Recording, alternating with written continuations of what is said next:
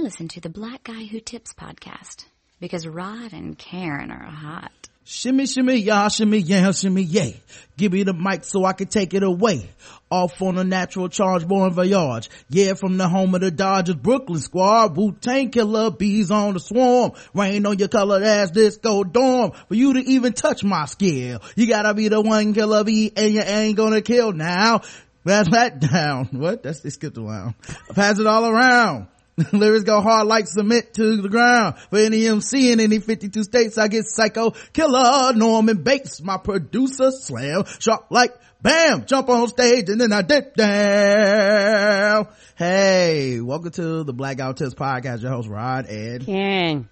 Ooh, baby, I like it raw. Yeah, baby, like it raw. It's feedback time for those who like it raw. You can find us on iTunes and Stitcher. Search the Black Guy Tips. We'll come up. Leave us 5-star reviews. We appreciate that. If they're not 5 stars, we won't read them. And if they're not positive, we won't read those either. We don't give a fuck, nigga. We don't give a fuck. Nope. You can also do things like listen to the show on our website, theblackguywhotips.com. You can become a premium listener and listen to all our premium shows. The RSS feeds and the passwords are all there for premium people, so you can put it into your iTunes or your podcast apps and do that stuff. Just did a new Balls Deep yesterday. The day before that we had a pregame come out.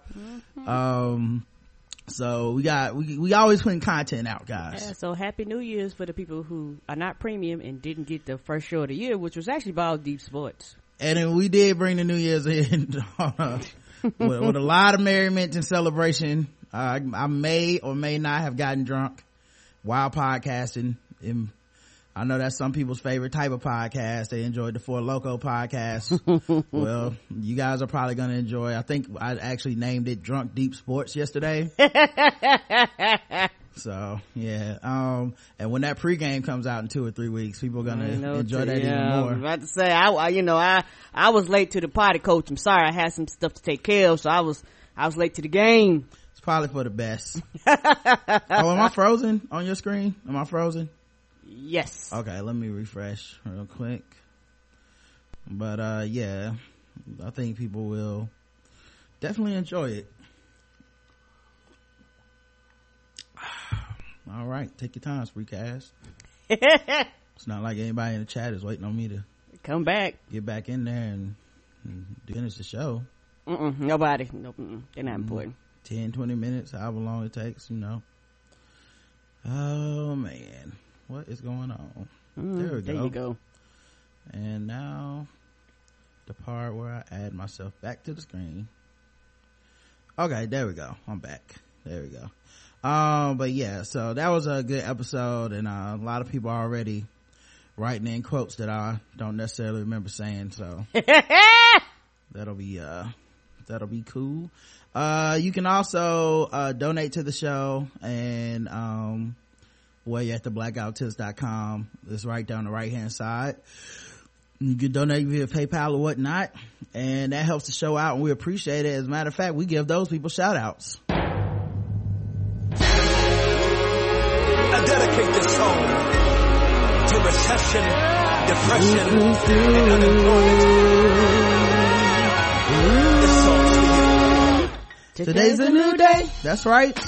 New day, new pay. You know what I'm saying? That's what I say.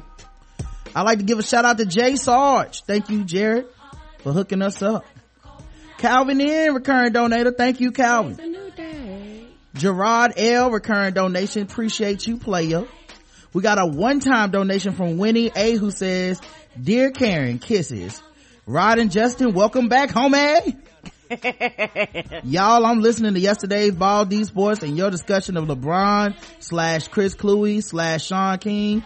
Thanks for breaking the obtuse fuckery all the way down.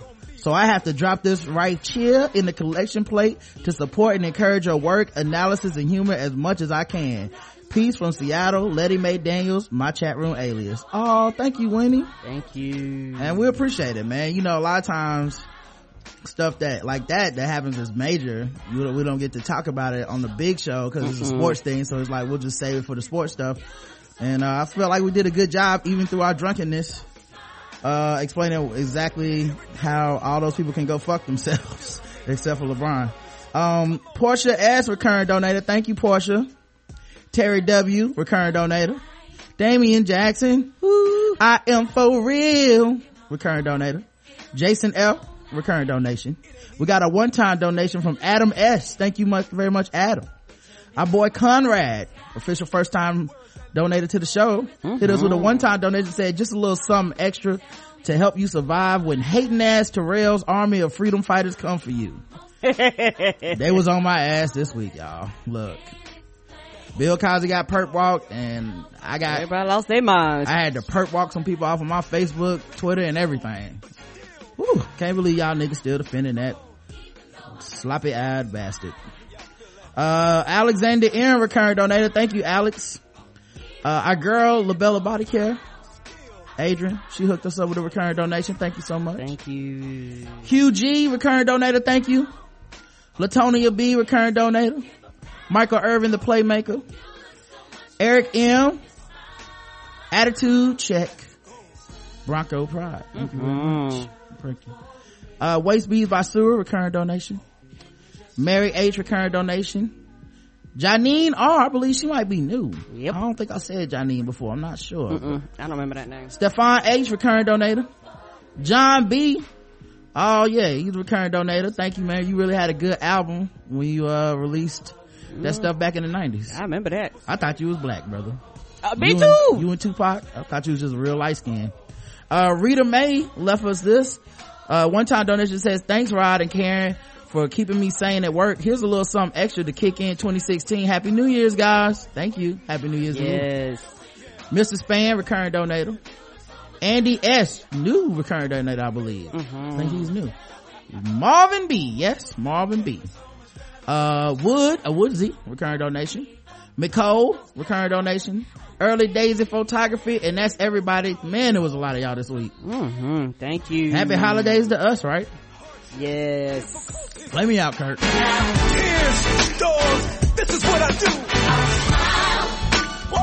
Even though I hurt, see, I smile. Well, that feels good. I know God is working, so I smile. All things are working. Even though I've been it for a while. Still. I smile. Smile. Hallelujah. It's so hard to look up when you've been down. I know it's hard right now. Sure would hate to see you give up now. Because you're a winner. You look so much better when you smile. You better. So smile. Dallas. You look so much better when you New Orleans. all right, let's see, let's do the 5-star reviews. Let's do this. Now we have no new 5-star reviews on Stitcher, except I must have skipped over one or didn't read it or something last week. So I'll start with that one. Post late. Mom's Drag with Swag, 5 stars, says Bullet Ball Revelations. Finally, Big Brother Rod and 5-star chick Karen blessed me with the answers to all my questions about what the heck is Bullet Ball. That was the funniest thing ever. My son looking at me like I'm crazy. I've been listening for almost a year now, and I just finally figured out how to rate on Stitcher. I don't have Apple nothing, so I can't do it that way. I admire your marriage, and you guys make me want to give my marriage another try. God bless you. Thank you. Thank you. And look, but I'm telling you right now, if don't blame us. Yeah, I know folks get back together, but be sure that's what you really want to do. Don't blame me is what don't write me and be like, you, like in a year, you motherfuckers, he's still cheating and it's your fault. I don't want to. Yeah, because you remember them bad times of why y'all separated, baby. You remember that, not me. I don't want to catch no heat. Okay, no, we ain't taking them bullets. We had some 5-star reviews on iTunes in the US. If you're outside of the US, let us know. We'll go look that up too, but we can't see it. Westside One says, love the show, 5 stars. These two are a blast and they keep it 100. Thank you, Rob and Karen. Keep doing what you're doing. Thank you. We shall proceed. One Super Sam says, awesome podcast, 5 stars. Okay, Karen, I'm doing it now. Please don't beat me, LOL. I love listening to you guys. Keep up the great work. Thank you. Karen, gonna put them paws on y'all. Highly recommended podcast, 5 stars by Hair_Jart. Rod and especially Karen, I had to admit something. I've been one of the lazy listeners. I've been listening to your show for about 1.5 years now, and y'all are now a staple in my podcast lineup. The Feedback Show has progressively become my favorite show of the week. Hey man, I keep telling people, if I could only listen to one show a week, it would be the Feedback Show. Now I'm not saying not to listen to other ones, but let's just say you had to pick a favorite. Feedback Show all day, man, because then you get to find out what the full fucking bullshit we went through this week was, right? And what we got to talk about.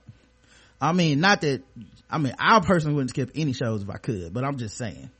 I listen to many great podcasts. I've come to a realization, if I had to choose only one podcast, it would be Mr. and Mrs. Tips. Oh, thank you. They call me Mr. Tips. Shout out to jail. Between your show and the Facebook group, the Black Guy Who Tips community feels like a family. Your podcast combines comedy, serious opinions on social issues, or sometimes a mix of both, games, everything. I used to watch The Walking Dead in the earlier seasons but fell off. After listening to your show, I got interested in the show again. I never bothered to get back into watching it. I just love getting the funny, informative commentary from you guys. My New Year's resolution is to become a recurring donator. That too is long overdue. Gotta get in on those premium shows. Happy holidays, Jared.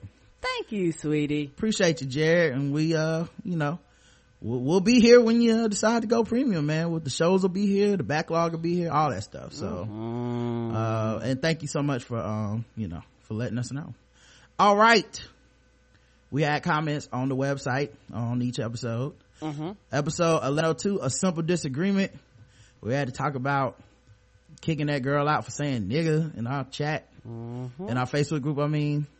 Even though she was non-black, and then she wrote an email saying how she didn't know why she got kicked out, and then saying that she had apologized and she hadn't apologized, and then she never wrote back. So which is funny, because it's like whenever you call somebody out on their shit to their face, life is just funny that way. Whenever you're just like, no, that's not what happened, people typically just go away. When you're just like, no, you can, that's not what happened. I'm just not gonna be polite about it. You're telling me a lie. That's so funny. I did that today at the gym. This dude was talking shit about me signing up Justin before Justin walked in the door, because I knew Justin was in the parking lot. I said, when I sign up, I'll just put your name below mine so we can play on the same team. We do this all the time. And we were not number 9 and number 10. And this guy was like, well, people coming in the gym signing up people that ain't here.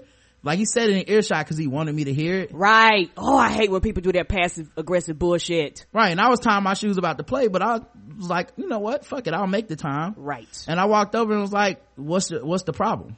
Right. And he was like, people aren't here. I said, Justin walked in 30 seconds after I walked in. So now what? Well, he wasn't, he didn't need to be next on the list. I said, would you have been next? Well, that's not the point. I said, well, what's the point? Do you not like Justin? You got a problem with Justin? So Justin was shooting around. I said, Justin, can you come over here, man? Ted got a problem. Right. And you want to talk to us about it. And Ted was like, oh, no, I'm not saying I have a problem. I said, y'all go to school together and you come in here and talk with us and kick it every week. Right. And y'all talk about going to school and shit. And y'all talk about the team. But now you got a motherfucking problem. So let's just air it out. Let's just get it out here in the open. People don't want to do that. He's a grown ass man. He ran all the way across to the other court and started shooting around like he was just like, I just can't shoot around. Right, because they don't want them problems. That's what I'm saying. You big and bad until I had to do a coworker like that, because it was one of them things was passive aggressive, and I eventually was like, hey, you got a problem. And when I was like, hey, you got a problem, the attitude changed. And not only I was like, hey, you got a problem, and I explained what really happened, and her attitude changed, because that right there is kind of one of my pet peeves, especially being black. It's one of them things where it's like, hey dog, let's talk about this thing. And when it really comes down to it, you don't really want to talk about it. You just want to kind of throw that shade out there and just let it be and think somebody is just supposed to take it. And sometimes I do take it, but when I've had enough, that problem stops, because at the end of the day, you don't want the confrontation. Right. That's the thing. You act like you want the confrontation, but you really don't want the confrontation. And the thing about it is that most of the time, for a lot of white people, you fail to realize most black people don't confront you because honestly, you don't want them problems, especially in the workplace. You really don't want them problems. Right. You talk a good game, but yeah, you're not about to say shit. When it's right in your face, when it's like, okay then, so what's the problem? Like, explain it to both of them. Oh no, I don't want no problems. I just, I was just saying, Anyway, it's just funny, right? Because I think a lot of times that's when people take their quote unquote kindness for weakness, just because you're not outspoken or cool or be like threatening to cut a motherfucker. All of a sudden, people just think they can do and say anything to you. Yeah, you got caught in your shit, man. So yeah, she never emailed me back. All right, so here's the comments from this episode. Lucked Out says that trope you mentioned, diversity died in the future, is on the way out. I don't know if serialized space sci-fi is your thing by sci-fi, but sci-fi has a new series called The Expanse. Yeah, Karen and I've been watching it. It's actually really good. With the first 4 episodes all over online. Yeah, I've been watching it on my TV, not online, but I've been watching it, every week it comes out. I know there's more TV than time in the day, but I just wanted to put that out there. I appreciate that you're putting out podcasts during the holidays. You're the hardest working podcasters I know. Yeah, man, I enjoy The Expanse. I think it's fun. I enjoy that they have all kinds of different race, gender and stuff on the show. Very, very diverse cast. So, I think that's where TV needs to head, and I hope it's on its way out. I mean, Star Wars is the biggest thing this year, and it's mixing it up, so that'll be good to me, man. I think you're always gonna have a propensity for white people, and since the vast majority of media is white and critics are white, you're gonna still have them gravitate towards certain films that really express the white experience that lacks any real diversity, right?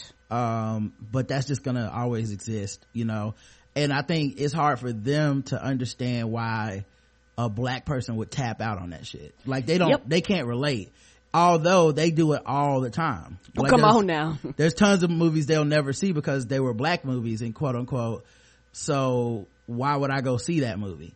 But they don't understand when we have that reflection back, when we say, why would I go watch the fucking Martian?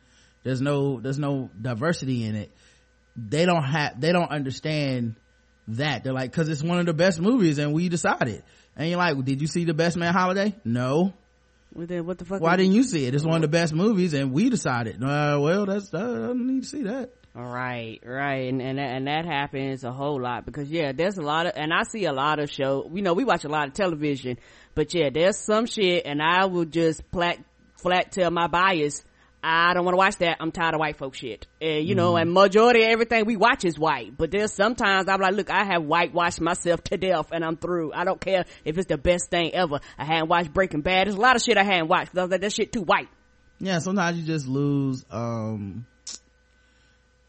everybody has their limits, right? And I think people need to be more understanding of that rather than being like, but it's so good. You need to sit back for a second and not think about yourself and be like, maybe that person just don't want to be into that shit. And if you search your own catalog, you'll find shit that you're not watching because you're like, yeah, that shit just didn't look like something that interests me, right? And it might be the best thing ever, and I ain't gonna fight you on it, but it's just like this is where I tap out. And it's the thing, everybody push their shows like crack cocaine, but fair to realize everybody can't get all the crack. Yeah. Rachel on Fire says, I personally cannot wait for the day when most, if not all, movies, TV shows, plays, etc. have diverse cast and nobody even thinks a thing of it. I just saw The Force Awakens and it was fantastic. It's a sci-fi movie, not being almost exclusively centered around white men for a change was an integral part of that enjoyable experience. It's centered around a black man and a white woman as the main characters, but it featured people of many diverse ethnic backgrounds mixed in with aliens of all types of forms, which makes sense since we're not even talking about our galaxy here, much less a white Anglo-Saxon Protestant experience. I propose that from now on, casting be diverse because life is diverse. White men are no longer the center of the universe as much as they would like to continue to be. Let's have diverse characters of all backgrounds, shapes, size, gender, skin tones, etc., not because it's PC, but because it reflects reality. I personally do not fear becoming a minority. May the force be with you. Word, Rach. Yeah. Yeah, and I don't know why people are just frightened and just scared of that. Like, that's just the way it is. And I think it's just the power and just the scaredness. And let's be truthful, a lot of times when it comes down to it, for a lot of white people, when they go, okay, we are outnumbered, it's like, oh, okay, all of a sudden these niggas gonna remember history and all of a sudden gonna act unruly. It's like, dawg, we know history and we're not going out attacking you, so what are you talking about here? But I think that fear of one day the brown people gonna snap and kill us all, and you're like, that's not realistic. Right. So we got some podcasts. and we also have some polls. This podcast poll was, should that lady be allowed back into the Facebook group? Yes, even though I know this vote won't count, or no, even though I know this vote won't count. Because we kind of decided on the air that day. But 7% of y'all said yes, she should be allowed back in, even though your vote won't count. And like I said, a lot of people are scared to be the bad guy. That's fine. That's what I'm here for. I'll make the world a better place for you. And 93% said no, even though I know this vote won't count. And those are the people I do this for. V Nasty said, yeah, bruh, of course. Know what I'm saying? Ali says, Rod, I'm so glad you brought up the issue with the lady in the Facebook group on your show. When I saw the ladies trying to get her together in the thread, I immediately thought about some comedic bit I heard once, I think Chris Rock, but I could be wrong, where he basically said, white people, if your black friend tell you it's okay to say nigga, then they are not your friends. I really wanted to give her the benefit of the doubt at first, but when she dropped that lame excuse about how she is comfortable with it, then I knew right then that she didn't have any real black friends and she had to go. I have non-black friends who have said nigga when we were reciting rap lyrics or something like that, but right away I let them know what the deal is. I personally know them and don't have a problem hearing them say it in that context. However, I don't speak for all black people, and you better not say that shit in front of someone else, because at that point your ass is grass and you're on your own. I tried to sympathize with her and think, well, she has been permitted in this predominantly black space where people are dropping the word nigga on almost every thread, so maybe she just got caught up in the moment. But then I thought about the numerous gay friends I have who affectionately call each other fag, and I have never once thought it was okay for me to do the same thing. Why? Because I'm not part of that community, and as much as I consider myself an ally, I don't share in that life experience to give myself permission to say it. Shaking my head, yet unfortunately homegirl had to learn a hard lesson the hard way. Hopefully she knows better and will do better. Yeah, man, she can do that with the next group of niggas, man, because it's not our responsibility to teach her. It's only responsibility I feel that we have is to try to make that environment as cool a place to be as possible. Yep. And part of that means not having people that do shit like that and then try to justify it. Like, the only thing she could have said was sorry. Right. And I won't do it again. Those are the only things I would have accepted from her. And instead we got a bunch of hemming and hawing. And that becomes the problem. And the thing about, we probably might talk about this tomorrow, but the thing about it, something I've realized in 2015 has taught me, whenever you call people out on their racism, sexism, and homophobia, no matter who it is, they want to argue about it and tell you how you don't know what the fuck you're talking about, particularly if you live that lifestyle. And then, I can't speak for everybody else, and it may be because we're accessible, all of a sudden, when you call people out on their bullshit, you got to deal with the email, a phone call, a Facebook tag, a direct message, a telephone call, a Google Plus chat. It's like something, 1,000-word email. It's like, motherfucker, what about me blocking, muting, whatever I did to let you know I didn't want to be bothered with it? But I think because of the age of the internet, people just, they like, you're going to hear me out when I don't have to hear you out. Yep. So anyway, I think people have to fight for the spaces that they want. Right. And good people got to stop losing that fight. And we always lose the fight because the most ignorant, dumbest motherfuckers have the goddamn loudest fucking voice and always want to outshine everybody and make whatever conversation that you're talking about them, even though they jumped in on a conversation that didn't have a motherfucking thing to do with them. And honestly, if truth be told, they would have been better just shutting the fuck up and listening, but for some reason that's very, very difficult for a lot of people to do. They can't just be quiet and just let you talk. They've got to interject themselves sometimes, when sometimes you didn't ask for them to come over there, and then when they don't get the response that they think they should get a response, or they don't get a cookie, quote unquote, because they're sharing your opinion or your view, or they think they're sharing your opinion and your view, all of a sudden you're the problem. Right. Well, I didn't ask you to come over here in the first place. Right. So we had some comments for episode 1103, Steve Harvey Bacon. Maya B says, the killing thing about black men basically co-signing whatever bullshit white girls and non-black women do to black women is the nauseating whiplash they have when a black woman decides that she/they cannot be with a black man due to their lived experiences involving black men. These same motherfuckers are the ones who were calling Kerry Washington a modern day Sally Hemings due to her being Olivia Pope in Scandal. The fact that there are black men out there who will coo the word snow bunny to a white girl with a teaspoon of ass, but will fucking break their own neck to shame a black woman for not standing for her community. Yeah, I mean, you see that a lot, you know, that racial loyalty shit, and then the punishment that they put on black women for daring to be like, I'm open to dating all races or whatever. Right.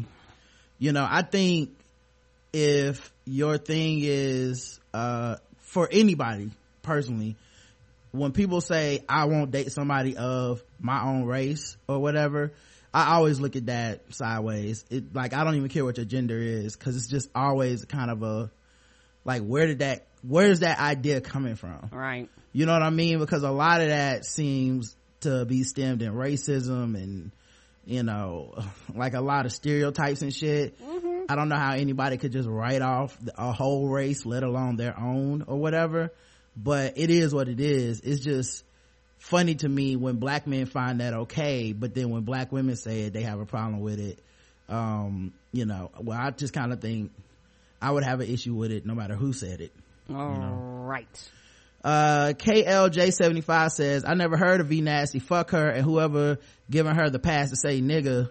I just saw her video. She fucking whack. EVE says, I had to look V Nasty up because I have never heard of her.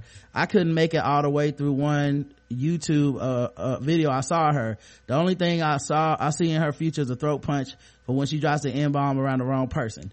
I hope there are cameras there when it happens.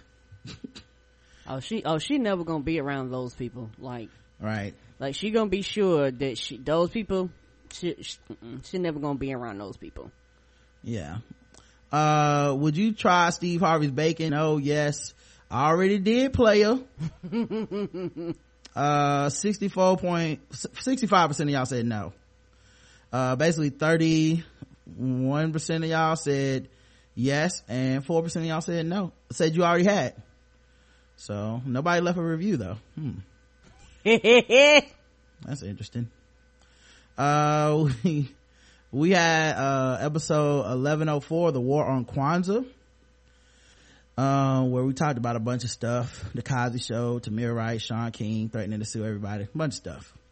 Let's see our comments. AJ the engineer says, hi Rod and Karen, this message relates to the Star Wars Lapita discussion at the end of episode 1104. If you think this will be better on the Nerd Off, don't worry about reading it on the feedback show.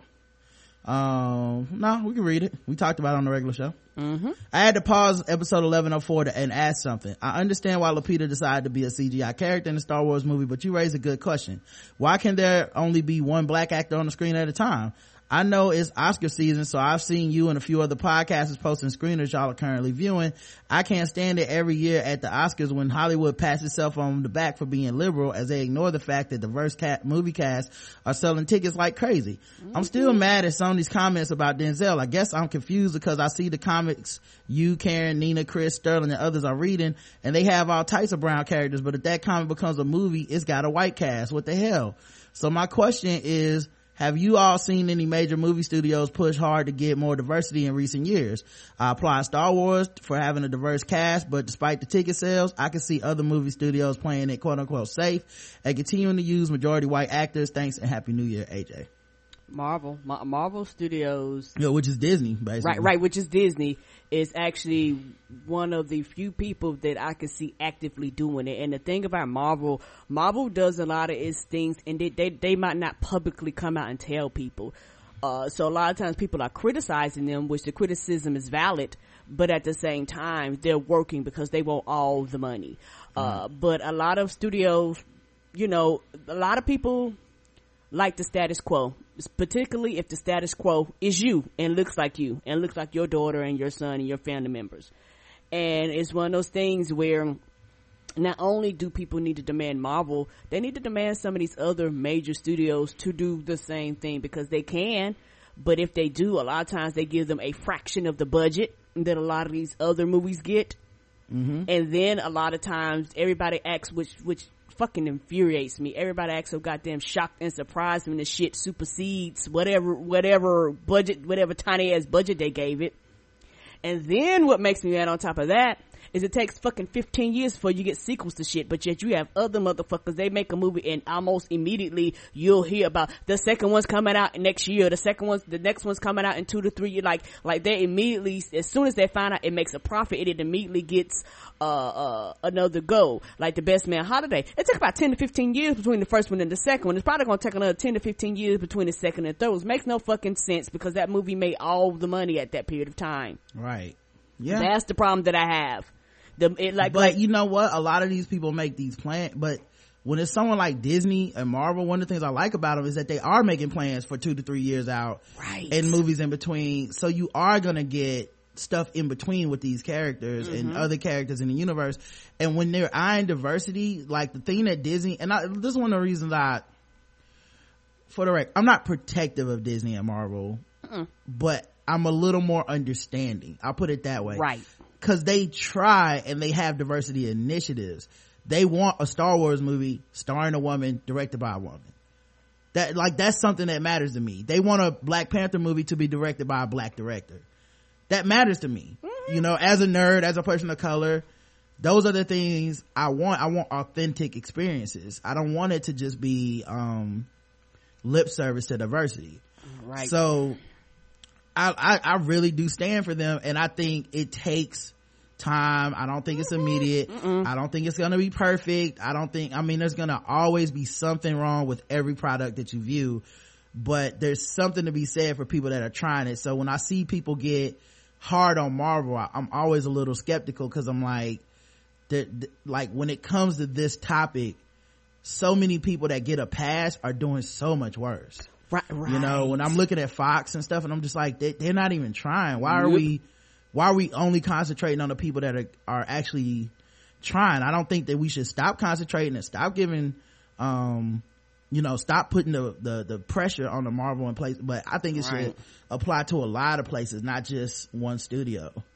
But we'll see, man. I'm looking forward to all that stuff from Disney and Marvel. Right. And the thing about Marvel that I give them credit for, and I think for some people, if they read comics they understand, but I think for some people they don't read comics and they just like, hey, I'm here only for the movies, and I completely understand that.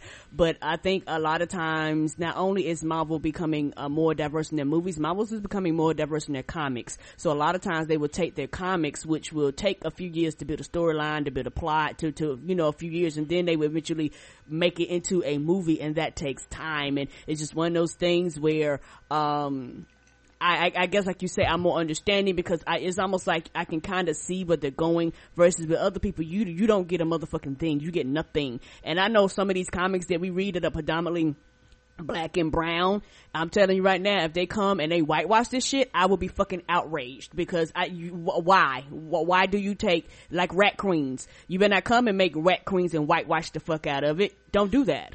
Yeah, I can't see. The thing is also, I personally don't have this experience of them whitewashing the stuff I'm currently reading, because things have changed. Right. I think the last thing I really was pissed about whitewashing was Avatar. Oh, I was mad. The Last Airbender. That pissed me off, and a director of color decided to do that, which is even more just unbelievable to me. Right. You didn't, and you were pronouncing the names wrong. You didn't even use Asian characters. Yeah. M. Night Shyamalan, get the middle finger for that one. Yes, you do, sir. No, don't do that. Yeah. That was just, I really was watching the whole movie with my mouth open, like, why would he think any of this was a good idea? And it was really sad to see him do that. And that could have been a franchise. That was supposed to be like 3 or 4 movies, guys, and he tanked it right out the gate. Yes, he did, and nothing else got made. And the last, go ahead. Oh yeah, and The Last Airbender was like a Nickelodeon, like one of the first, not one of the first, but American made anime that was actually done very, very good. One that was created here in America, not in Japan. It's a beautiful cartoon. And same thing with Korra, The Last Airbender. And it's one of those things where it's like, you could have really went somewhere with that, but because you bullshitted over it and you whitewashed it, it didn't go nowhere. And I say that as a black person, but it was all Middle Eastern, Asian influences on The Last Airbender. Right. And a man who's Indian fucking was like, nah, like I look back on it, I'm still amazed that happened. So yeah, I don't think I really had the experience yet. I think this Michael Fassbender movie, Assassin's Creed, we'll see how that works out, because from my understanding, if the character that he's playing when he goes into the virtual reality world is a brown person, but then in real life he's a white dude, you know, we'll see how they handle that, you know, things. I mean, the tools are there for them to handle that well and for there not to be any problems, right? But we'll see if the movie's good and all that stuff, because I remember when I saw Prince of Persia and fucking Jake Gyllenhaal was the main character, and he was just like, what the fuck, who thought this was a good idea? Right, like, why didn't you just get a brown person, like, you know, is in every game, right, you know? In every video game, the whole series was brown. But the stuff I'm reading now, I don't think it's being whitewashed, but that's because it hasn't been cast yet, you know. We'll see how it works. My highest hopes is that it's just not gonna be whitewashed. I think whitewashing is gonna die out a bit, because greed runs everything, and diversity does sell. Yes, it does. And as slow as studios are to realize it about some properties, the smarter, savvier studios, and especially TV shows, are on it, especially TV shows, and they're gonna make that money. So we'll see. When you say TV shows, especially TV shows, because TV shows like, hey, we got to keep people watching, because at the end of the day, you don't have to watch us, so we will do everything we can to keep you DVRing, to keep you watching live and all this shit, because, you know, we know that most people attention span when it comes to television shows ain't long. And also, not to get off the topic, one of the things why I say a lot of pressure needs to be put on Fox is because Fox is notorious for taking a lot of their shows, particularly a lot of their brown shows, and fucking them around and screwing up the storylines, or just fucking canceling them, and then be like, we didn't know nobody was watching it. Fuck you. All right, back to the comments. EVE says, I was definitely disappointed when I found out Lupita was going to be playing a CGI character. There haven't been any major women of color in the Star Wars series, and that's always been disappointing. While I appreciate that, that's the other thing I really forgot to mention during that whole discussion. For me as a nerd and as a man, it's easy for me to go, well, yeah, I mean, she wasn't a black woman on screen this movie. What's the problem? For black women, this has now been 7 movies. Come on now. Not one. 7. So it is different.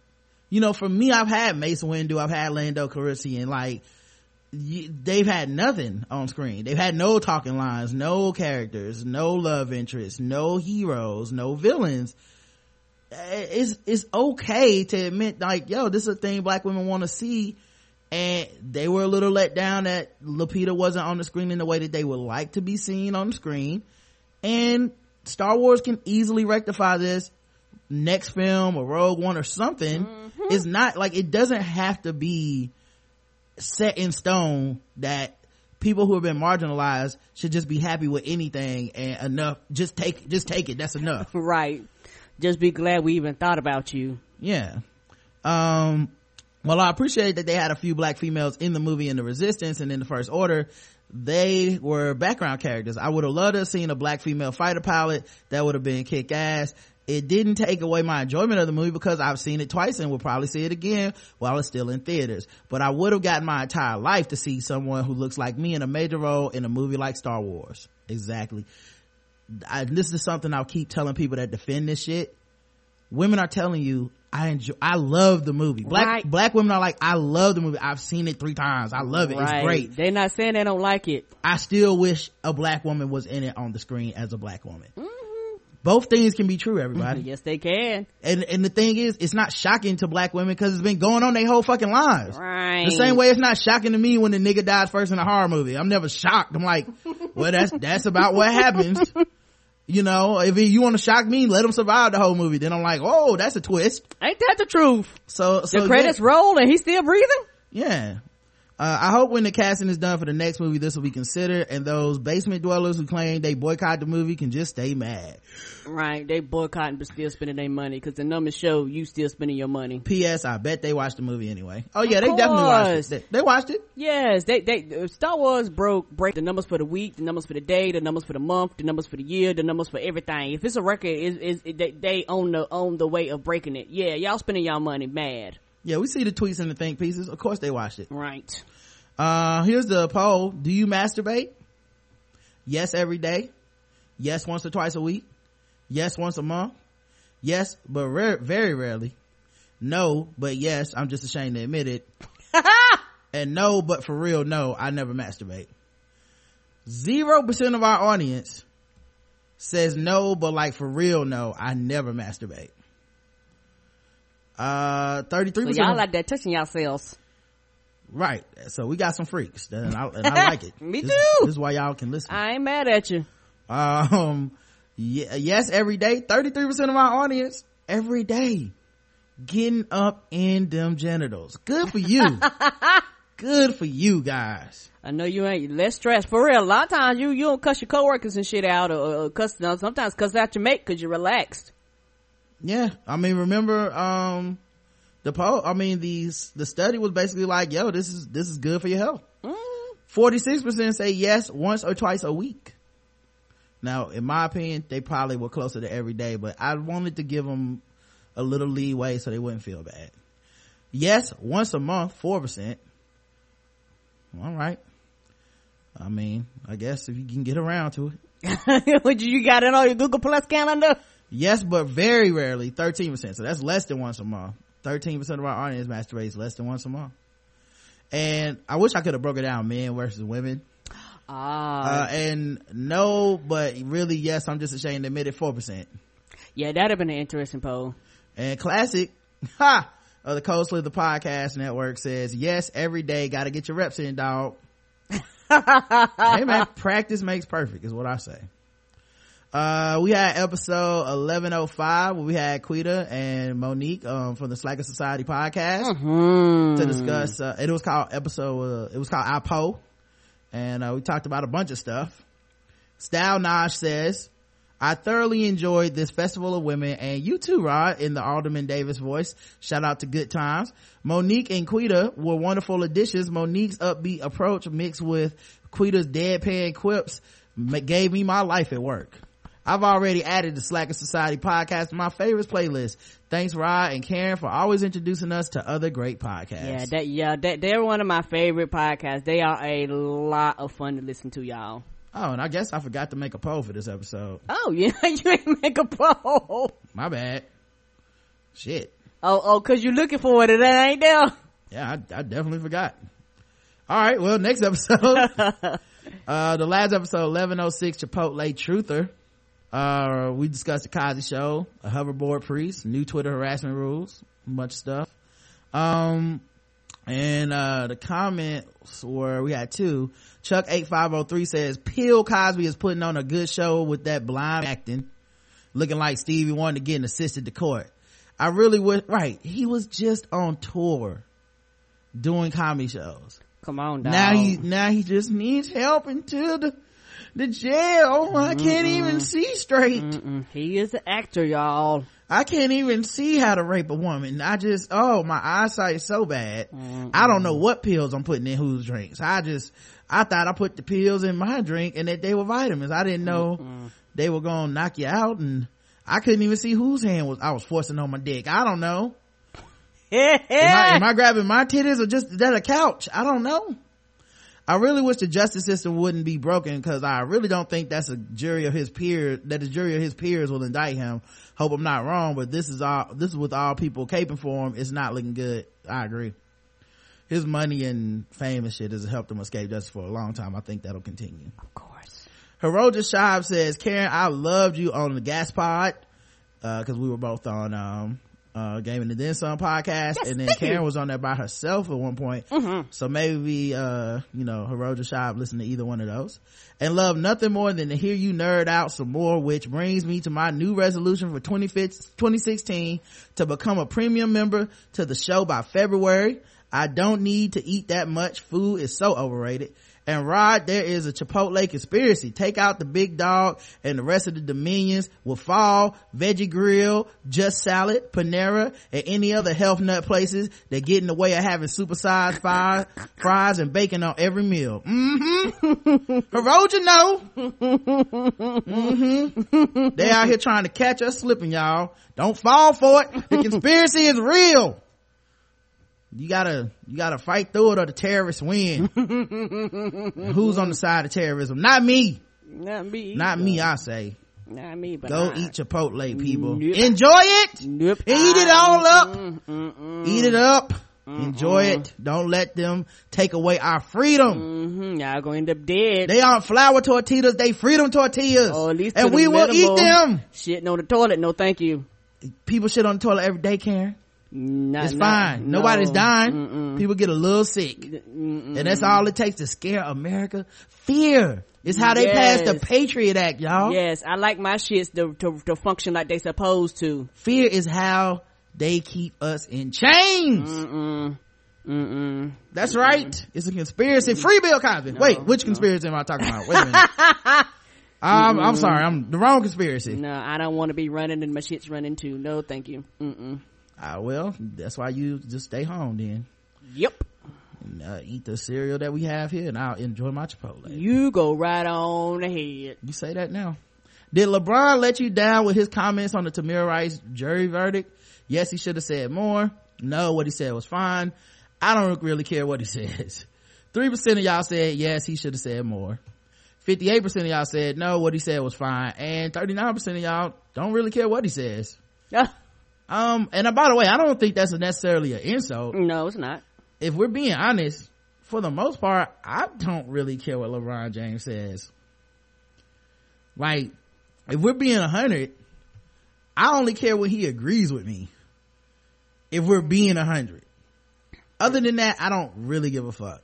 He good at basketball. I appreciate that dude giving back to his community. Right. I think he seems like a dude that's really on the up and up, good father, good husband, all that shit that you can just kind of guess and see from like his image and stuff. I don't know him. He could be doing whatever the fuck he wants to behind closed doors, but the things I see about him, I really respect. The things he's chosen to talk about, I think he has been informed, that he said statements that, if we're being honest, really kind of middle of the road statements. They're not these inflammatory, bombastic statements, which is not what he's paid to do anyway.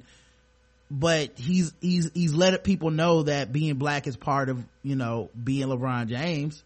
And for that much, I respect and I appreciate his opinion. But if we're being honest, there's never, ever, ever been a time where something happened and I thought, what's LeBron gonna say about this? Come on now. If I'm being honest with y'all. Some people do that, but y'all already know how I get down. I don't really worship at the pulpit of celebrity. I don't really give a fuck. Like I don't know why I would ascribe to this idea that you're better than me and your opinion matters more than mine, when I got a fucking opinion just the same as you. I have a life experience the same as you, because more people listen to your music or watch you play basketball. Your opinion is supposed to carry more weight than somebody else's. I never really felt that way. I know a lot of people do, and maybe I'm unique in that, but I've always felt like, when I was a kid, I felt that way. Like, why the fuck would it matter that Michael Jordan said that bullshit? He's Michael Jordan. He's not, to me, that's all he is a basketball dude who is a human being and can be wrong like every other person. That being said, when I see people say they don't care about what he says, I don't find it to be insulting, but a lot of people probably will. Just like if someone told me, I don't care what you have to say about something, for the most part, it's not really insulting unless we like have some type of rapport. Okay, I didn't ask you to. You don't have to. I give my opinion on here every day because I don't really care what people think about it. Like, I don't think there's any other way to be honest on a microphone if you're sitting around worried about how people will receive everything you say, because right, you're gonna end up fucking up at some point. Yes, you are. You're gonna make somebody mad. Somebody. Yeah, sometimes you have to get on here and say shit that you feel is true, but probably is gonna piss some people off. and you can't be thinking about those people every moment of the show, or you just won't do well. So all that to say, if we're keeping it a buck, I don't really care what LeBron James says unless he agrees with me. That's it. You know what I mean? Like with Kobe Bryant, sometimes Kobe say some crazy shit and I'll just be like, take it or leave it. I'm not really, right. I ain't gotta jump in front of that bullet. But then if he says something where I'm like, that's reasonable, that makes sense to me, I completely and get down with that. And I wish more people were like that, because us trying to turn athletes into the new MLK and Malcolm X ain't gonna work. It just ain't. You know, people either believe and want to be those kind of things or they don't. But you can't, like, Sean King was using examples of Muhammad Ali and Malcolm X. Those people weren't shamed into those acts. Those people believed in that shit with their whole hearts and decided to take a stand. Right. You want to shame LeBron James into giving up his livelihood? That's not gonna happen. It's such an unrealistic, egotistical display to even think that that's a thing you can do. Maybe you can reach out to him, maybe you can try to get him interested in something. I understand that, but at the end of the day, if he decides not to, hey, that's his life, move on. It's time. What can we do to raise awareness about it? Someone else will be perfectly willing to pick up the mantle, which is one of the things I actually like about so much of the new black freedom movement, is how it is interchangeable, and people are doing work on their own, and people aren't waiting on someone to come give them the key and the tool to everything. Sometimes people gonna fuck up. True. Sometimes people gonna just do shit you don't agree with. Not everybody's gonna do it the same way. End of the day, work is getting done, and it's getting done by a lot of people, and there's no one person to shoot, you know, which is a sad statement to make, but that's how they tried to kill movements in the past. Just kill that one guy. Yeah, that's why everybody wants a leader, because with a quote-unquote leader, you take that person out, they feel like everybody will disperse, and that's one reason that makes so many people so upset about the Black Lives Matter, because they don't have a quote-unquote target. Yeah, they want to, like, because, you know, when you have one guy, they just try to assassinate that person's character. Correct. But one of the things I really feel confident about, and I kind of like in a odd way, I guess like is a weird word to use, but that's the word I'm using. I like that if something happened to Sean King, shit'll keep moving. Right. If something happened to Nana and DeRay, God forbid, shit'll keep moving. Mm-hmm.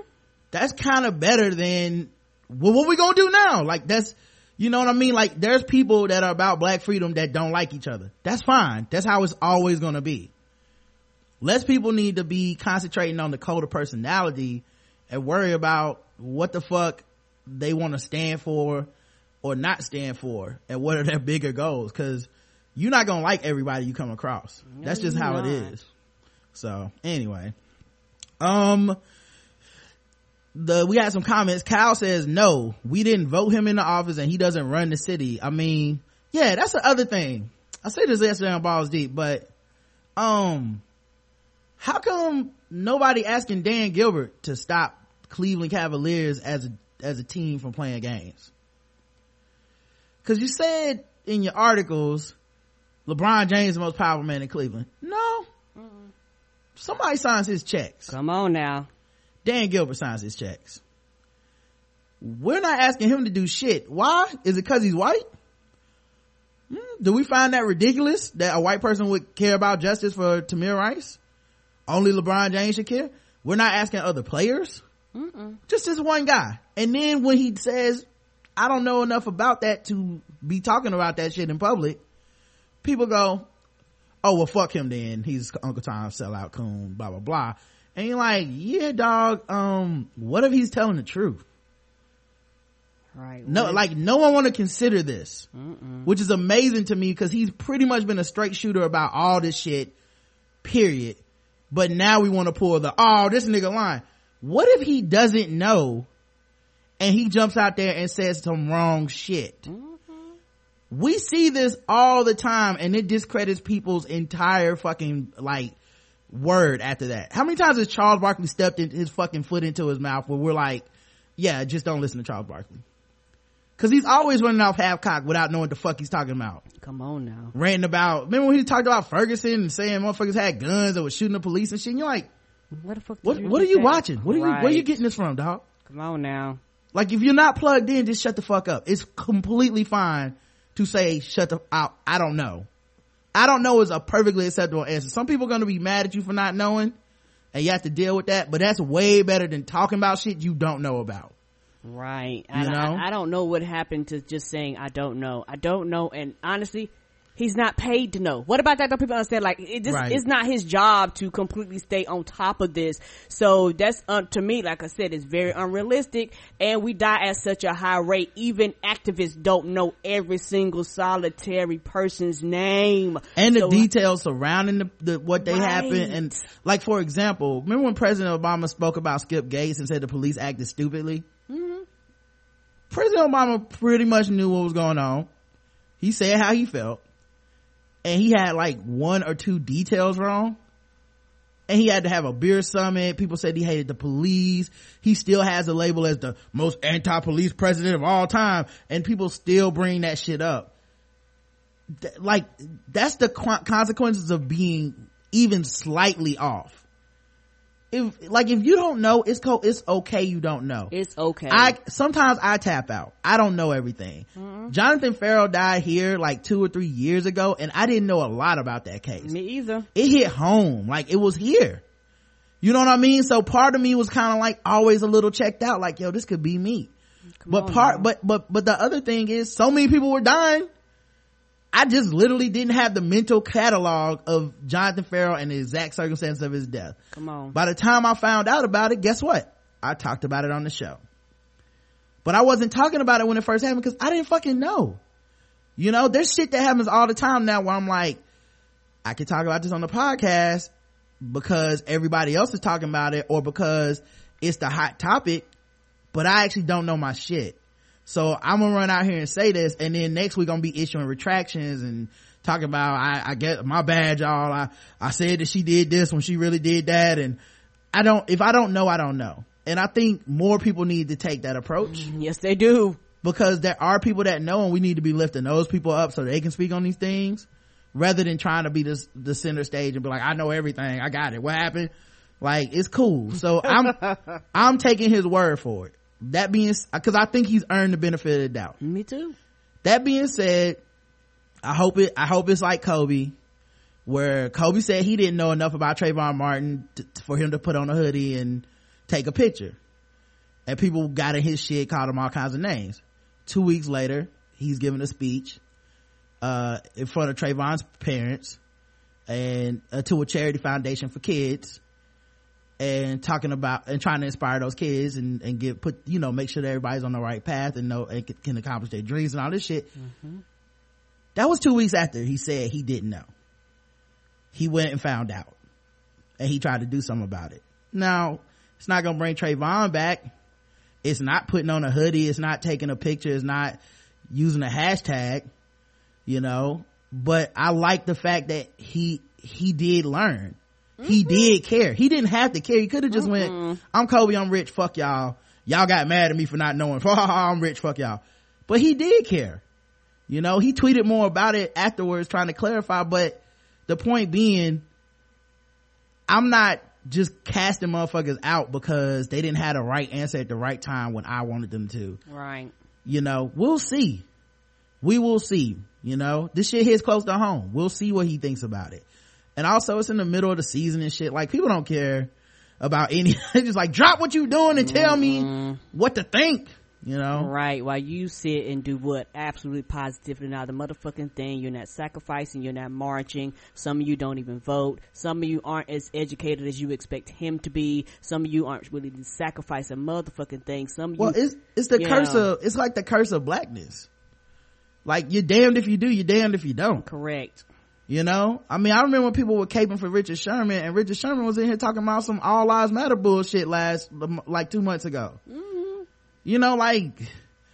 These guys are just like you and I. They're just guys. We need to stop trying to turn them into black leaders because they're black and sometimes have opinion about black shit. So do you, and so do I. and so does everybody else. It doesn't make us a spokesman. It doesn't make us an activist. It doesn't mean we know all the shit. You know, a lot of the stuff that LeBron has done has been kind of tailor-made to be a simple step for him. So he doesn't have to give a long speech. It's just, let me put on this shirt. Let me throw on this hoodie. You know, a lot of this stuff for him isn't necessarily the outspoken activism of a, you know, somebody like Jesse Williams. But we keep trying to throw him in that box. And I don't think we should be throwing people in that box, even if we think as black people we're doing them a favor. I just don't think, I think it's a disservice, and I think it's not really freedom. No, it's not. And the thing is, for me, when it comes to activism, there's several levels to it. And everybody don't have to be full-fledged jumping with both feet. You have some people that go, well, I might not do that, but I give you my money. I might not do that, but I volunteer my time. I might not do that, but I pass out flyers. I might not do that, but I know how to network on social media. Well, I can a lot of Twitter, people, Facebook. A lot of people don't consider the fact that some of these people are helping in the ways that they feel comfortable. Right. And it might be LeBron James helped building houses for families. He's having kids go to school. He's paying for the Boys and Girl Club in Akron. Like, he's giving back in the ways that he feels comfortable giving back, and people are like, that ain't enough, you need to step up. And it's not fair. It's really not fair to do that shit to other people. Everybody's always on somebody else's pockets, but I don't see them missing no checks. You know, nobody going to work taking this stand, risking their livelihood. Nobody's doing it.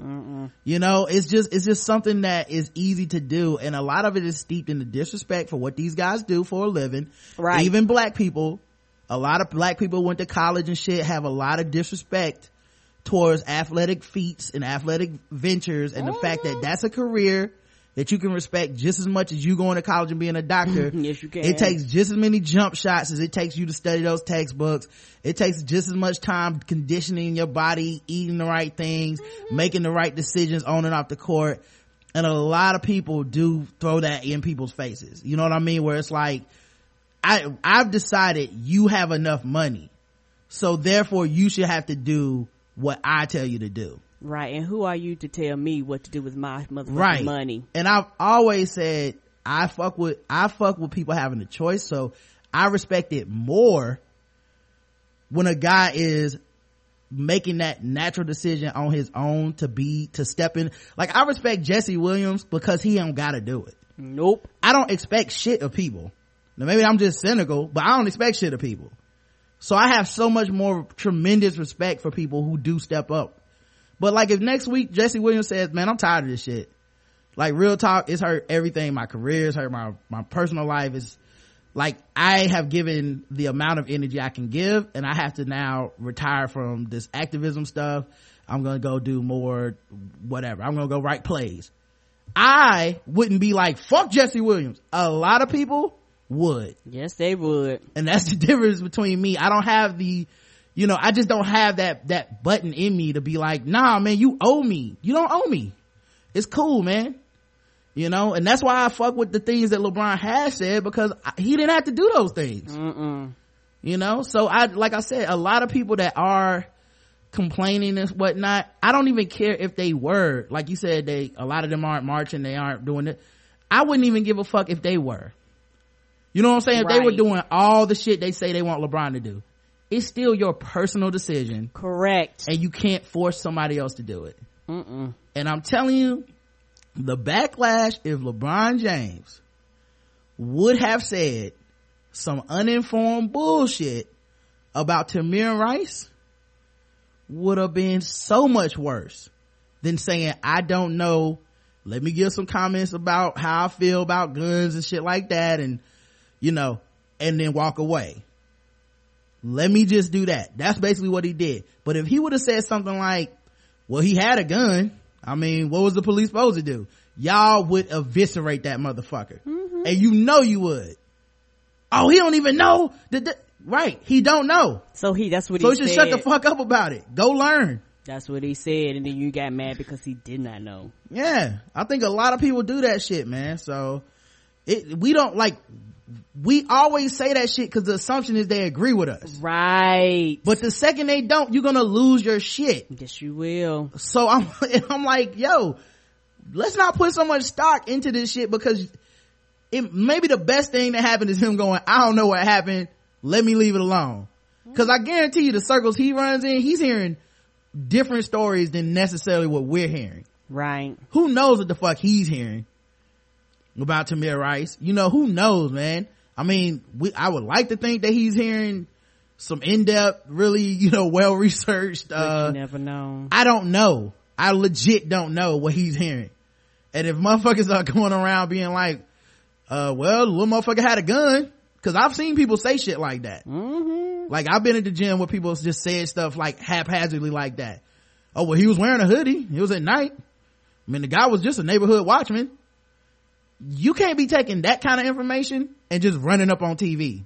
You know? So I don't know, man. I give him a lot of props, because I think it takes a lot to actually say you don't know and to not try to have a hot take. And hopefully, man, you know, because he seems to be a guy that cares about his community, that cares about black people, hopefully either he'll be educated on it and speak about it later, or he'll be educated and continue to make the moves that he's making, and give back to his community and all that stuff. Hopefully, you know, I don't think he owes it to me, because I think because he's good at basketball, I don't think he owes me shit. Because let's be honest, I wouldn't give a fuck about LeBron James if he was terrible. And none of y'all would either. Like, we ain't never gonna have this conversation about Smush Parker. I'm sorry, Smush, if you're listening. But we never gonna have this conversation about somebody that we don't deem a star anywhere. So, like I said, I remember when the Jonathan Ferrell thing happened. I remember being like, that sounds fucked up. That happened here. I need to read more before I can just go talk about it. You know? Like, I remember that there were 2 grand juries. I didn't know that when I didn't know that. Yeah. When the first time I heard about it was the second grand jury when the dude got where the cop got indicted. But the first time I heard about it was you know, like, I mean, but that was the first time I heard about it. Apparently there were 2 grand juries, and one was like, you know, like a hung or whatever, and he got off of that shit. Like, you know, I get it, you know. And there was also this other subtle thing that I don't really know how to express it yet, but I'll try to bring it up a little bit. Is, you ever notice they don't ask these dudes about like Rakia Boyd or Sandra Bland? Yeah, because they're black women. They're black women, and when it comes to let's just keep this real, and then maybe this is just my opinion, and I'm just gonna keep this real. When it comes to black death, it's all about black men. That's what it is. It's all about black men. And it's sad because black women die at actually a higher rate when you add in death by cops plus death by black men. We actually die at a higher rate. And when you start talking about that shit, black men don't want to hear that, because a lot of times most of them are perpetrators of these crimes. So they don't want you to say, hey dog, black women kind of got it worse. We get shot by the cops just like you, but at the same time we also die by the hands of you too. And it's one of those things, when it comes to it, most people think black on black crime, they never consider women. When they think of black people dying, they never consider women. When black people die, if it's a black man, it's up and down my timeline. I can't get enough of it. I'm constantly pictures, I constantly photos. Particularly black men, they're outraged, they're upset, they go on for days, weeks, months, years. You hear them cussing folks out, you hear them blocking, unfriending, all that shit all up and down my timeline. But also, black women are as angry as you are, and sometimes madder than you are, and sometimes care more than a lot of black men do, because a lot of the organization that goes behind it, a lot of the marching, a lot of the protests and stuff, a lot of times the work, a lot of the work is done by black women. Not to say black men don't, but a lot of the face that marches a lot of time is done by black women, because we care, and black men care too. But the thing is, when it's reversed, when it's time to actually say, all right, guys, this death is not yours. This death actually affects a woman. A lot of men have a lot of misogyny, and they have a lot of misogynistic views. Yeah. And it's a lot of sexism that comes into this. And when it comes to black women, you don't have the empathy, and you don't have the sympathy, and you don't have the compassion for these women. So a lot of times when you ask these men, they just expect you just to not know. Well, what I was gonna say is, in these situations, the topics are being brought to LeBron. Right. They're not even asking about these people. Nope. It's just kind of interesting. Like I say, it was just something I noticed. It was just, damn, they don't even ask. Nope, because that's kind of funny that's just, it's sad, but that's just how it goes. Because even when even if they ask black women, guess what? They don't ask them about other black women. Yeah, well, I was gonna say also, another reason this is bullshit is we don't pull this with anybody else. Like, is anybody asking the women's soccer team to not play until Bill Cosby till we get justice? Because we think that's fucking ridiculous. Do we go over to down to Taurasi and be like, hey, can you not suit up anymore? Cause Bill Cosby out here, and until we get him to go to jail, you the only one that's got the power to do it, marginalized person. You know what I mean? And you made enough money for a woman. I mean, we've decided that that's enough. We've decided that that's enough. Yeah, like there's some subtle low-key racism, and it's coming from not just white people but black people too. Mm-hmm. But this idea that people that pursue athletic endeavors somehow have enough money because you decided that. Yeah. Who decides who has enough money? Right. You don't want LeBron James' goal might be, I want to be the fucking next Bill Gates. I don't know. He might want to have enough money for his family to have money. He might want to have enough money because he's not done giving back to his Akron. He might want to have enough money to fucking make the next iPhone. I don't know what his goals are in life. I know he's an actor. He's written stuff. He's like, he's a spokesperson and he's an athlete.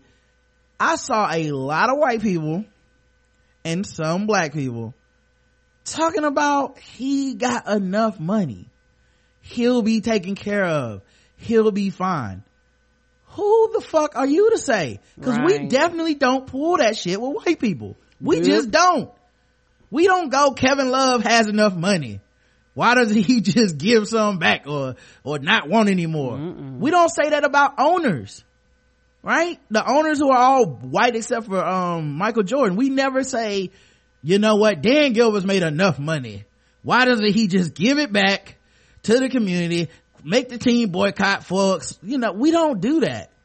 Like, I was this dude Kno on Twitter. He's blocked me by now, but we had an exchange because Greg Howard wrote this article where he said LeBron James doesn't owe you shit, and I love it. It's perfect. I fuck with Greg Howard anyway, but that was I could not have summed it up better myself. And I retweeted and said, this is good work by @Greg Howard, and somebody else retweeted it, and I think it was Angry Black Lady. So this dude Kno, who apparently is part of the Cunning Linguist, a white dude, he goes on Twitter and responds to my tweet and ats everybody in it. He's like, well, this is nothing but hero worship, and this is a bullshit article, and he does owe it to people. And I said, hold up, is a white dude telling black people how to black? Is that what's happening right now? Right. Like, I barely tolerate it from other black people when they say so and so owes it to everybody to do whatever I want them to do. I barely tolerate it then. Fuck's sake, if I'm tolerating it for some white dude telling black people what the fuck they need to do. You don't know LeBron James.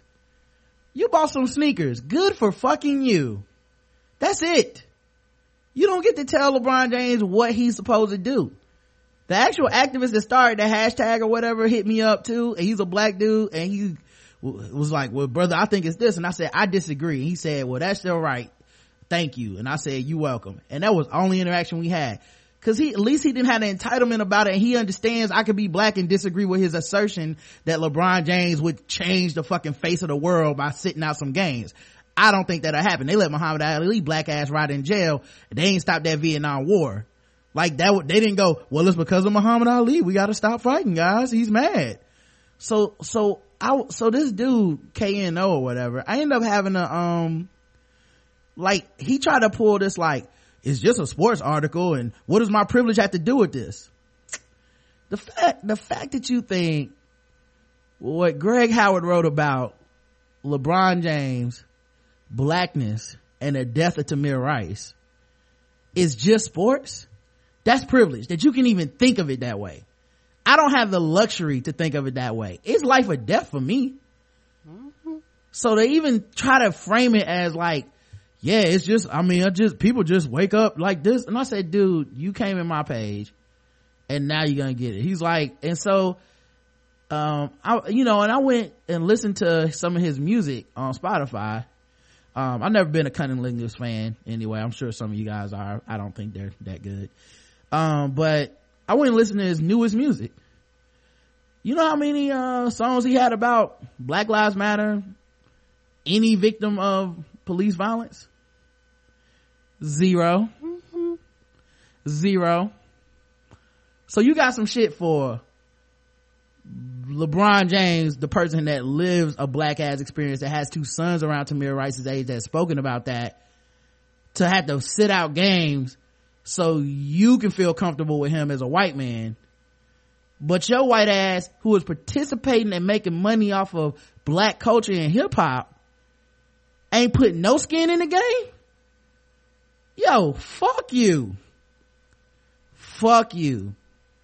Like, that shit pissed me off so bad. Like, if I saw him, I would punch him in his throat, dog. That's how fucked up that was. And he tried to pull and he ended up blocking me. I was like, good. Cause first I was gonna block him, but then I actually was like, I want you to block me because your shit was so stupid. And it pissed me off so bad, I'm not gonna be done with you until you're fucking ready to leave. So yeah, that was just so fucking stupid, man. Arrogant ass, entitled motherfucker. So no, nobody gets to tell LeBron James how to be black. Nobody gets to tell him what he has to care about. And yes, you can be disappointed that he doesn't care, or he doesn't know. Cause I keep saying doesn't care, but those are Sean King's words. He never said he didn't care. No, he didn't. He said he didn't know. And he's obviously talked about it in the past, so obviously he does care. So y'all can save all the hero worship shit for the people that actually do think that he owes it to society and him sitting out a game would change the world. Cause those are the people that are hero worshiping. I personally know that white supremacy, systemic violence is way more entrenched in a fucking basketball game. So that ain't gonna solve it. I'm sorry. But it don't matter if LeBron can sit out from here for the rest of his life and they gonna kill niggas every day. Yes, sir. So anyway, all right. So Kyle says, no, we didn't vote him into office and he doesn't run the city. I mean, the protesters in Cleveland are trying to get prosecutor Tim McGinney out of here. So why are we focusing on LeBron again? In 2016, it's time to stop expecting black people to stop racism. That's another thing. Why you always expect the marginalized people to stop the racism? Right, the people that are the victims. LeBron ain't shooting no kids. And it's not like the cops listening ever give a fuck. You remember what happened to those players for St. Louis? Like, they drugged them through the ringer just for speaking out about or was it Cleveland? I think it might have even been Cleveland. Like, those NFL players, man, them cops was like, fuck them niggas. How dare they? We protect them every game. The fucking what do you call the police union, the retired whatever, anyway, one of the police union things is like basically like, fuck them niggas, man, we protect them every week, and this is what they say. You're like, yeah, man, they don't care, they just want to kill niggas and not ever hear about it. Right. And the justice system don't seem to care either. And I don't think not playing a game is gonna be like, the DA is not sitting at home like, LeBron didn't play, well, I better get to work. Kyle says black people have to stop shitting on each other every time something racist happens. I agree. KJ Dollar says, I'm glad he said nothing instead of saying the wrong thing and sounding foolish. LeBron has not shied away from speaking on issues like this, so when he decides to, I'm sure he will. And even if he doesn't, it's not an obligation it's not an obligation to. He is a basketball player, not a politician. Yeah. What if he would have been like, look, I don't know much about the case. What I wanted to say is cops' lives matter too. Woo! Yeah, people lost their motherfucking mind. Woo! Twitter would have, like, everybody app would have blown up in their phone, literally. Like, boom, oh shit, what happened? Oh, my phone on fire. So I prefer I don't know. Yeah, if you, I don't know enough to be talking about this shit. At least you being honest. You be mad at me for telling the truth. Yes, Fraternal Order of Police. Thank you, Shad. Yeah, that nigga would have been like, I don't know, all lives matter to me. Woo boy. Oh man, niggas would have been burning LeBrons. Woo. Anyway, you be able to go on eBay and get a pair of LeBrons for like $2. He was out there talking about get a brand new jersey for 50 cents. He was out. And you know what? I would go buy that shit too. Seemed like he shouldn't have had a gun to me. Fuck it I'll take $50 and rack up. What? Woo. Don't think I won't be out there buying that shit. Oh man. They was saying Tamir Rice, people like, who that? Glenn Rice son? Y'all would have been so hot. Don't pretend like you wouldn't have been either. Correct. I would have been hot. I would be like, nigga, why didn't you just say you didn't know? You always say that after the fact. Why didn't you just say you don't know and shut the fuck up? Then when they say, why don't you know? Can't win. Oh, you can't win, man. Oh, we had one voicemail. Yo, Rod, yo, Karen, this is your boy Dro in the A. Rod, I greatly appreciate the fact that you actually say what I always think, but I really can't just put into words. And I greatly appreciate that, man. I'm really trying to figure out when it's gonna flip up and just be like on the Gay Jew money and just act like everything is just different now. But your opinions are pretty spot on and progressive, you know.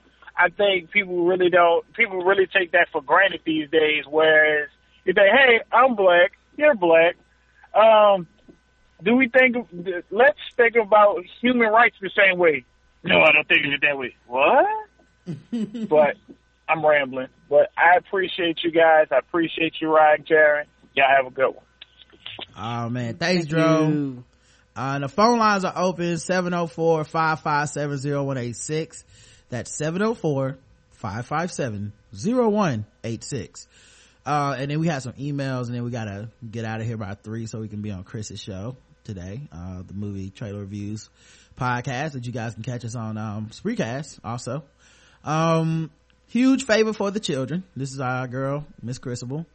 Hi Rod, I know you enjoyed your Christmas with our wife and other family members.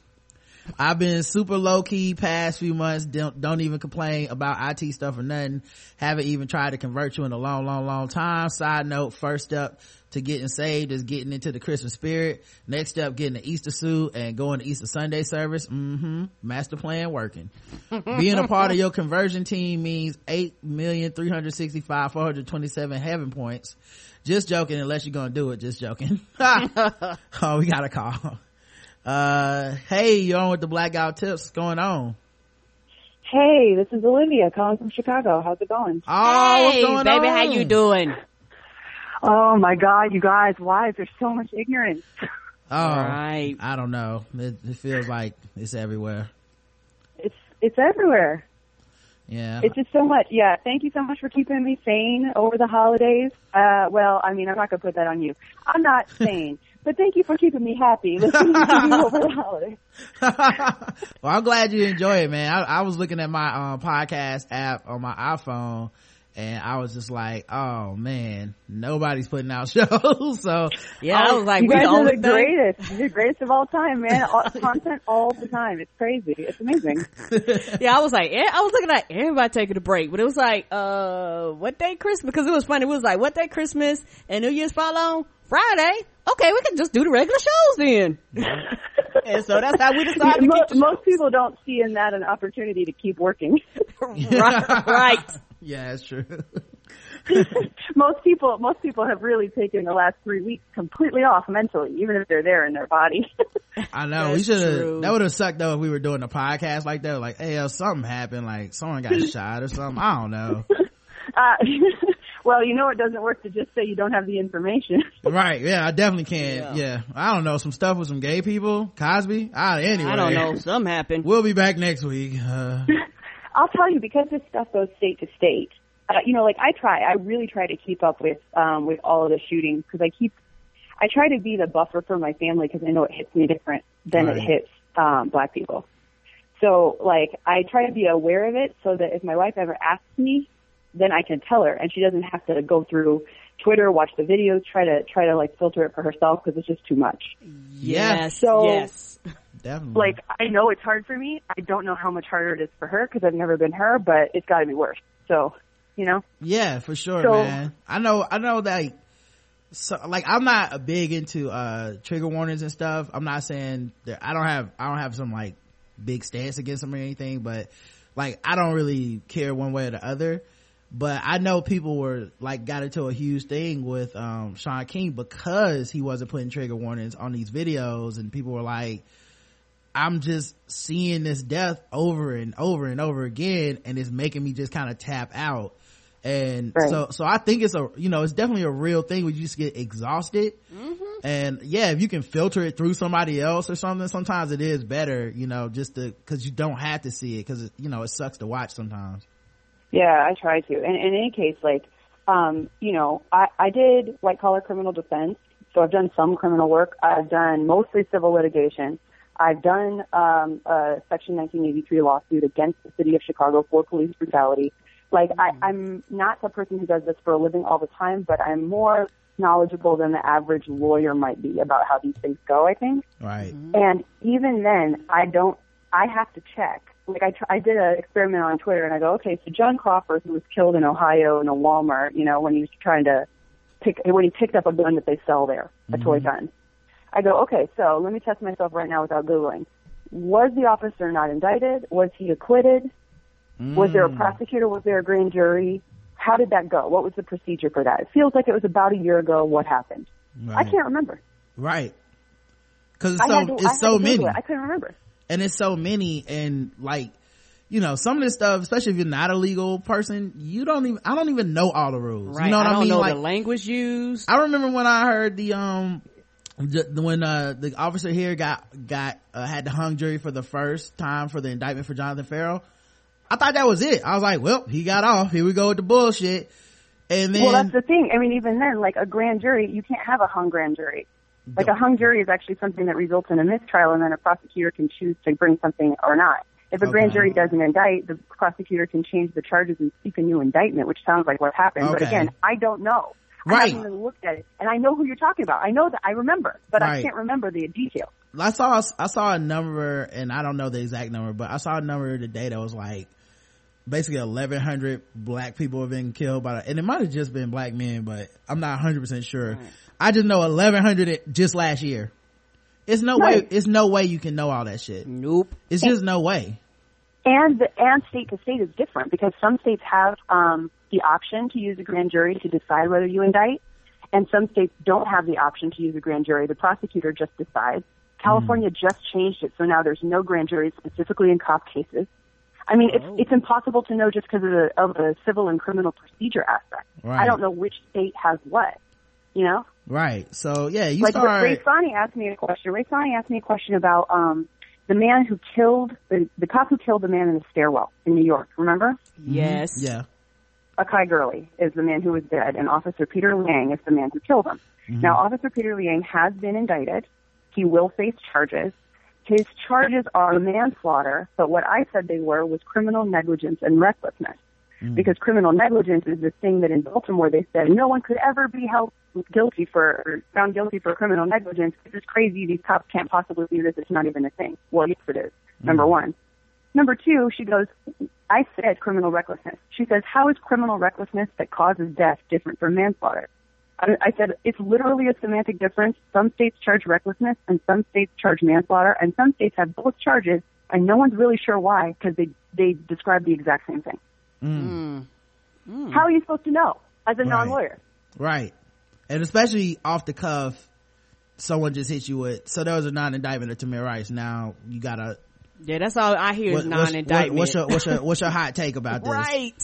I don't know everything about that, so I'm not gonna just I don't have a hot take, you know. Like it was kind of odd to see people turn on somebody for doing something that I found to be very mature, which is saying very tough to do, honestly, is saying I actually don't know.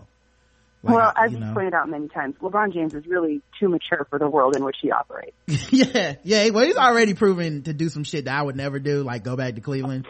So like that motherfucker is really way better than me. Really, like that was some Serena going back to that one Indian Wells. Yeah, like that's some next level, like where I feel like I'm a very patient person, and I have to go, okay, there's another level of patience out there that I'm never gonna be on. Like, for me, if I were Serena, I would do everything I could to get Indian Wells taken off of the list of tournaments. I would kill that tournament if I were. Yeah, I would do stuff like not play but buy first row seats and like just to let them know I had the time. I just didn't want to play for drink their soda, music. snack on popcorn. Yeah, but I would host a giant charity exposition in the nearest tennis court to Indian Wells. Yes. And take all the media attention and everything else away from media from Indian Wells. Right. I would be just practicing. Yeah, Serena's down here playing at the YMCA, y'all. Like I'll be in for there free. in a bikini, shopping in the mall, like half naked, just stunting on people. And so that there was no cameras at Indian Wells, and they lost so much money they had to shut it down. Yes. This is why I can't be trusted with that kind of fame. Yeah, I'm too petty for that shit. Well, thank you for calling, Olivia. Also, thank you for the card. We were going to get into the cards at the end, but we appreciate your lovely holiday card. Yes, we do. Oh, I appreciate yours as well. Thank you so much. And I'm glad you guys had a happy holiday. And Harambe, if that's something you Harambe! That's right. That's right. And don't put all of our personal information that we put on that card out to the public. Thank you. We definitely would not. All right, you have a good one. All right, have a good one. Bye. Peace. Miss Christabel says, please daddy don't block me, after she said she was gonna try to turn me back into a Christian. But look at me getting all sidetracked as per usual. Anywho, I need a super duper big favor from you. My middle niece Maya heard about your disdain for the homeless in Charlotte and is trying to make boss moves to accommodate you and the missus. But no, seriously, she's raising money to build tiny houses in Charlotte, not for hipsters but for the homeless, although they both have a similar look and smell. She's been on the news and everything. She said here's a clip. So and she's in Charlotte. Last winter, there were thousands of homeless people in North Carolina who didn't have any warm places to sleep. But a Charlotte high school student had an idea that she hopes will put roofs over their heads and eventually help reduce homelessness. Time Warner Cable News reporter Eugene Cho has the story. It's a new partnership. Hold on, we're getting a call. Hold on. Yo, you on with the Blackout Tips? Hi, Rod and Karen. This is Kara. I just wanted to call in and say how much I love you guys. Oh, hey Kara. How you doing? I'm good. I'm really nervous. Don't be. I just wanted to say I saw some of the posts you put up from yet another Cosby supporter, and I don't know how you guys endure all that. I'll tell you the secret. For Karen, she don't see any of that shit. For me, right?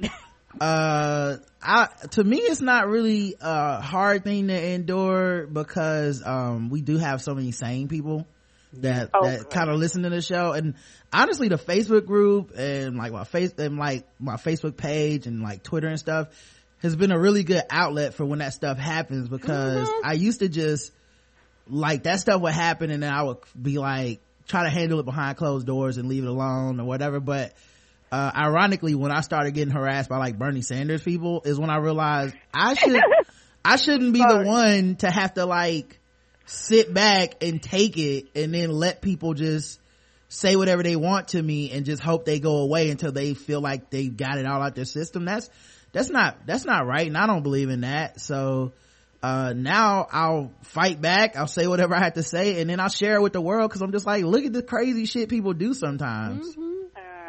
Yeah. Is there a part of you that feels like you idiot, I'm trying to help you if you would just listen, like as you're writing to them, because it goes on for so long. Sometimes, you know what a lot of it is I don't even expect them to listen, but I think maybe other people who are kind of people that agree with me, who often stay silent or don't publicly talk about these things, I hope that they'll see it and be like, there's nothing to be afraid of.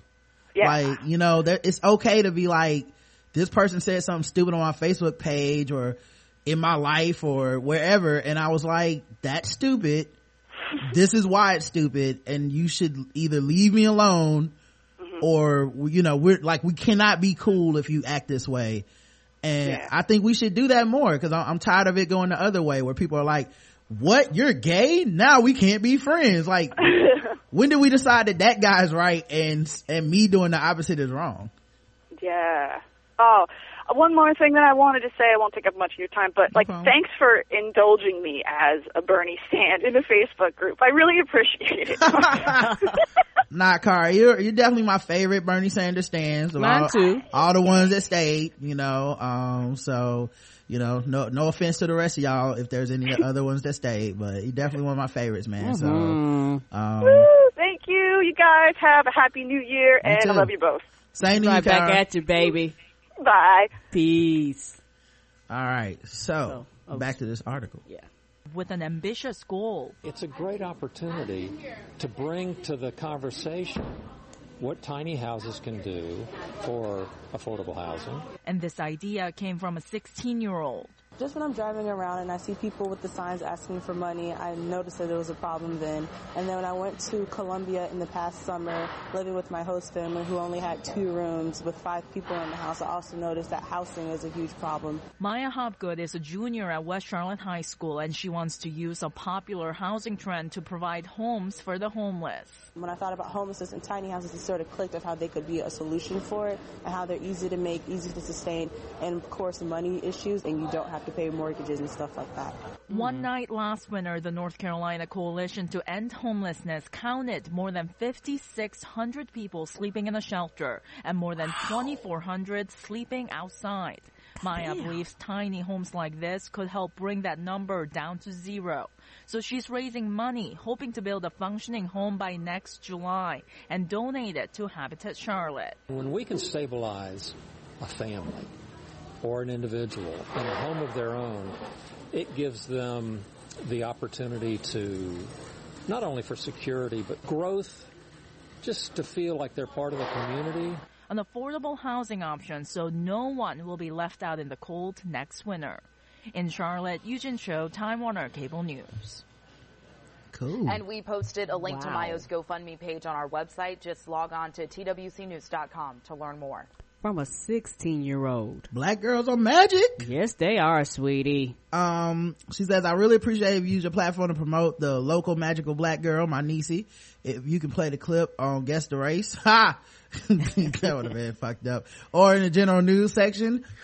Yeah, we couldn't. I didn't want to play it on Guess the Race because I didn't need nobody calling your niece names. You know, and in the general news section, I didn't want to like force it in, but I felt like, you know, we talked about on the feedback show, that'd be cool because you know, these are like a lot of people that listen to the show really care about each other and stuff, and you know, and I think it's dope what your niece is doing. She says, either way, it's your choice. Cause she said I can read it on the feedback show.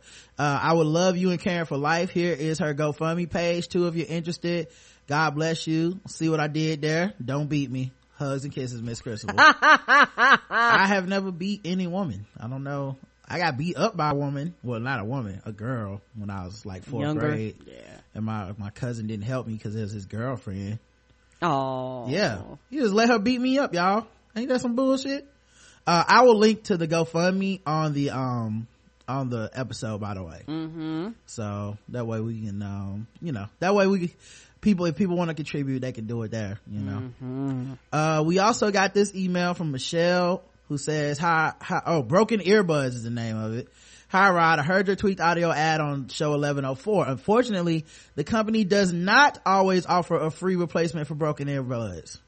They replaced the first pair that I purchased with code TVGWT, but when the second pair broke, they offered me a discount on the new pair, no free replacement. I too read ad copy for a living. It's frustrating when there's a disconnect between our marketing team, sponsors, and on-air talent. My listeners trust me to be honest with them, so I appreciate it when someone calls to let me know when the copy is untrue. Your show is the best. Can't believe you made me laugh at an old fellow following down, shaking my head. Lucy in the chat room. And then she has a picture. I guess if this one got stretched or something, like the cord pulled out, and they said when that happens they think that's normally because something got snagged when the cord is coming out of the splitter, and that's not covered by their warranty. And so guys, if that happens, it's not covered by warranty. But they did offer her a replacement set for 50% off, which is still also crazy. I don't know how that's they stay deal. Yeah, I don't know how they stay in business. It doesn't make sense. Are the headphones, are they still in the headphones? Right. That's like, here's 50% off. Yeah, it's like, here's half off. At any rate, if that's something that happens, man, thank you for letting us know, because, we definitely want to inform the audience of that, and make sure that we get the copyright, because I didn't know that wasn't covered in the warranty. Of course, we've never had that issue with our headphones before. No, not that particular issue. So if you guys strip them out of the cord, they might not replace them for free. They might give you half off, because they don't know how to do business. I don't know what's going on, guys. Nigga and privilege. This from Charles. He says, peace, Rod and Karen. I wanted to write in about the incident that happened in the Facebook group with the woman who refused to stop using nigga. I had a similar interaction on Twitter with a longtime follower, white woman, who said that it's fine for her to use the word when singing aloud to music, even in the company of black people. To me, it's triggering when I hear the word leave white lips. Her logic was that people in her life never stopped her, even after multiple black people saw her tweet, said they would feel uncomfortable with her using it in their presence. She had a very entitled attitude to all of us voicing our opinion on it, and got mad when I unfollowed her and went right into victim mode. Just another reminder that even the most well-meaning non-black people have difficulty acknowledging their privilege when they are challenged directly. Anyways, love your show. Keep doing what y'all do. Love you guys, Charles. Yeah, you want to know what her mistake was? Taking that shit outside the car. Because honestly, if the people in her life don't have a problem with it, that should stay between y'all. Why are you telling the rest of the world, like, hey guys, I got a nigger pass over here? That don't mean nothing to me. It's not like a coupon you can just cash in whenever you feel like it. Like, just let it, okay, somebody there, a black person that don't got a problem with it. Cool. There's some black people that do. It ain't difficult to understand. Right. We got another call coming in. Yo, you're on with the Black Guy with Tips. Hey Rod, hey Karen, it's Leslie Mack. How are you? What's going on, Leslie? How you doing? I'm doing good. How was your New Year festivities? I saw you guys got to spend the day with your niece yesterday. That's awesome. Oh yeah. Yes. Yeah, it was dope, man. I didn't get to see my niece. My Karen went down there to get her hair done. My mom does her hair, and she took a picture. She's already wearing the shirt that I got her for Christmas, Raven, which puts me in the Uncle of the Year category. Yes, you are. Nice. Yeah, that's right. We getting ready to have a nephew soon. Yeah, Sebastian, and that's the thing, when you get some whack ass gifts, the kids will be like, oh yeah, thank you so much for this gift, but then they go put it up somewhere and it get dust on it and never see it again. She was wearing that shirt proudly and looked at her grandma crazy when her grandma was like, who is that? She was like, Grandma, you don't watch Teen Titans. Go. That's right. That is too cute. She was so cute in her shirt.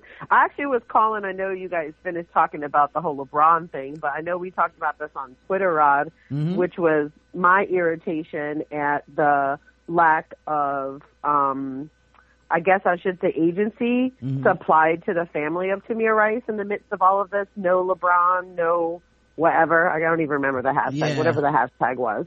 And it really upset me for a number of reasons. One is because, as organizers and activists, like, it's hard to not make the work that we do about ourselves, but in reality, our jobs are to lift up the voices and needs of those most directly affected by each of these incidents and by supremacy in general. So for me, knowing that all of these calls to LeBron didn't come from this family, didn't even come from people local to Cleveland, was really upsetting to me because, on the flip side of this, let's say that Tamir's family, did want to reach out to LeBron and did want to contact him. You know, what position does all of this activity do to help them in that endeavor? It actually takes away agency from them to be able to do that in a different way, because now LeBron's, you know, rightfully, I would put walls up my damn self, just like, well, this didn't go well, so why would I engage directly with these folks? And it just really upset me deeply to see that. That was the other, and I hope, like, the most cynical possibility, I guess, of all this shit, and it's kind of, it would be, I guess, the worst result is if he just got, like, burned out, where he's like, oh, okay, this'll never end. Like, it's never gonna be enough, whatever I do. So let me bow out now and just start saying I don't know anything about this stuff, because, you know, I basically know that there's gonna always be somebody who's like, whatever you did is not enough until I give up my livelihood. And I hope that's not the case, you know. I just hope that's not the case. I don't have any reason to assume that's the case, but to me, that was like the worst thing I could think of at the time. Was just like, what if he just was like, oops, okay, I stepped on it too far, I'm gonna just leave this alone now and walk away, you know. I hope that's not the case though, and I don't think it'll be the case, because he seems like a person that cares, and it's hard to care and walk away at the same time. Yes, it is. Absolutely, definitely difficult. And also just the fact that there were, you know, questions, there were demands, there were things that the family was asking for support of, and to see folks jump on this because it was sexier, it was cuter, it was more high profiles. Just I always am at this place of trying to consistently recenter the things that I decide to, you know, to amplify and make sure that it's coming directly from the people most affected. And it's easy to get lost in the, you know, the trending topics and all of that other stuff, and it's not a vilification. It's just something that we all need to be cognizant of and really think about when we see those things happening, and knowing that, I know Samaria was actually on MHP today. She's pissed. I mean, she's a very, obviously, you know, she's upset, but she's an incredibly intelligent, focused, determined, and strategic woman, and she has lots of other folks that are just like that around her. And so this assumption that these families are unable to speak for themselves, to have agency to decide what should be done in pursuit of justice for their families is rooted in anti-blackness, and oftentimes, especially, we see this when there's a woman that's at the head of these families. You know, nobody did this shit to Ron Davis. Just saying. Nobody did this shit to Mike Brown Sr. Just saying. But here comes Samaria. She's a single mom that's raising her children still. Children who were traumatized by this incident. Tamir's sister was traumatized by this incident, had to watch her brother die, and was assaulted by police, and nobody even fucking talks about that shit. So to me, there's a lot of complex things that come into play when I see these things happen and blow up, and with no regard for how it's going to affect the efforts of the family on the ground in these cities and these communities trying to get justice for their families. So. Yeah, I remember during Ferguson, there was a time where Mike Brown's funeral happened, and people were like, and his family was like, for this one day, we would like people to not protest. Like, we just want to bury our son. And from my understanding, a lot of people did say, hey, we're not, you know, not protesting. We completely understand. But I remember on Twitter, so I don't know if this person was actually in the streets or just on Twitter talking shit, who knows, but there was this person that got upset and was like cussing at me and shit, because I was like, yeah, I understand why he would say that, and I understand why people would take heed and be like, well, it's really about this family and our humanity, so why we can take the day off.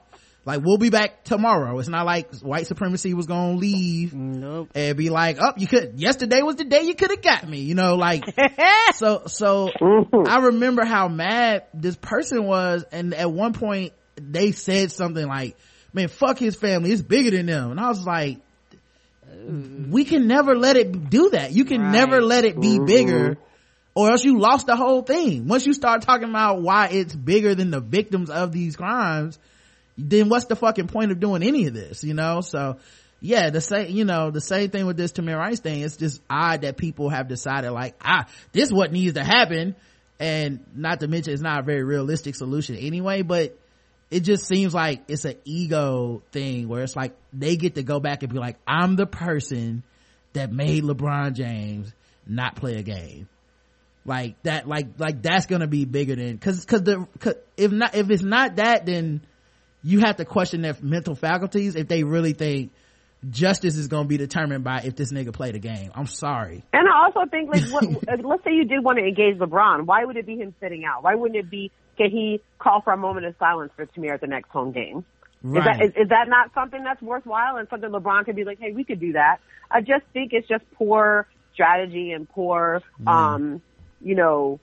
approach to try and engage people with these issues when we take away their agency and then subsequently subjugate the agency of the people that are most directly affected by these issues. And it's just, it just doesn't make any sense, and it's just not what our jobs are as people fighting for justice. So, I just wanted to share. Go ahead. I was gonna say, I hope it's not just something that people are doing because they like know it's not gonna work, but they know they'll get all the attention.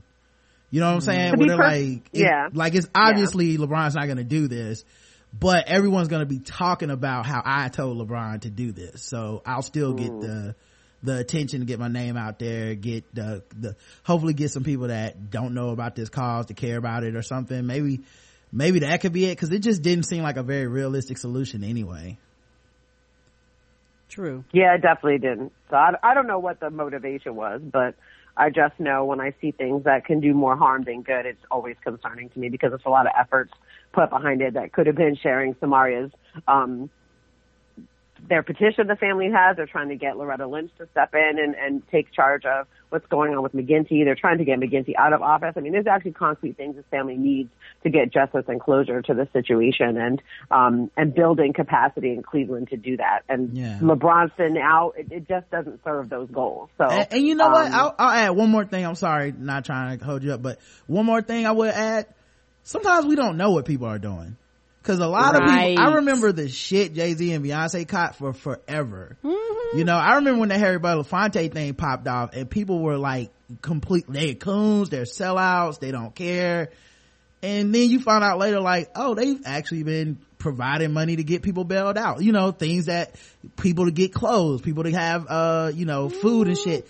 Things that are tangible and that matter to people on the ground. And then they weren't being like, here are bottles of Jay-Z water sponsored by On the Run tour. Like, come on now. It was like a kind of a humble thing that kind of got outed amidst some Twitter beef, which is hilarious, right? But it got outed not by them in a Twitter beef thing, and it's like at that point you still had people like finally coming around, like, oh, okay, so they were doing exactly what people tell people to do.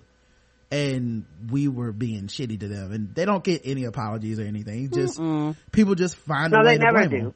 Yeah.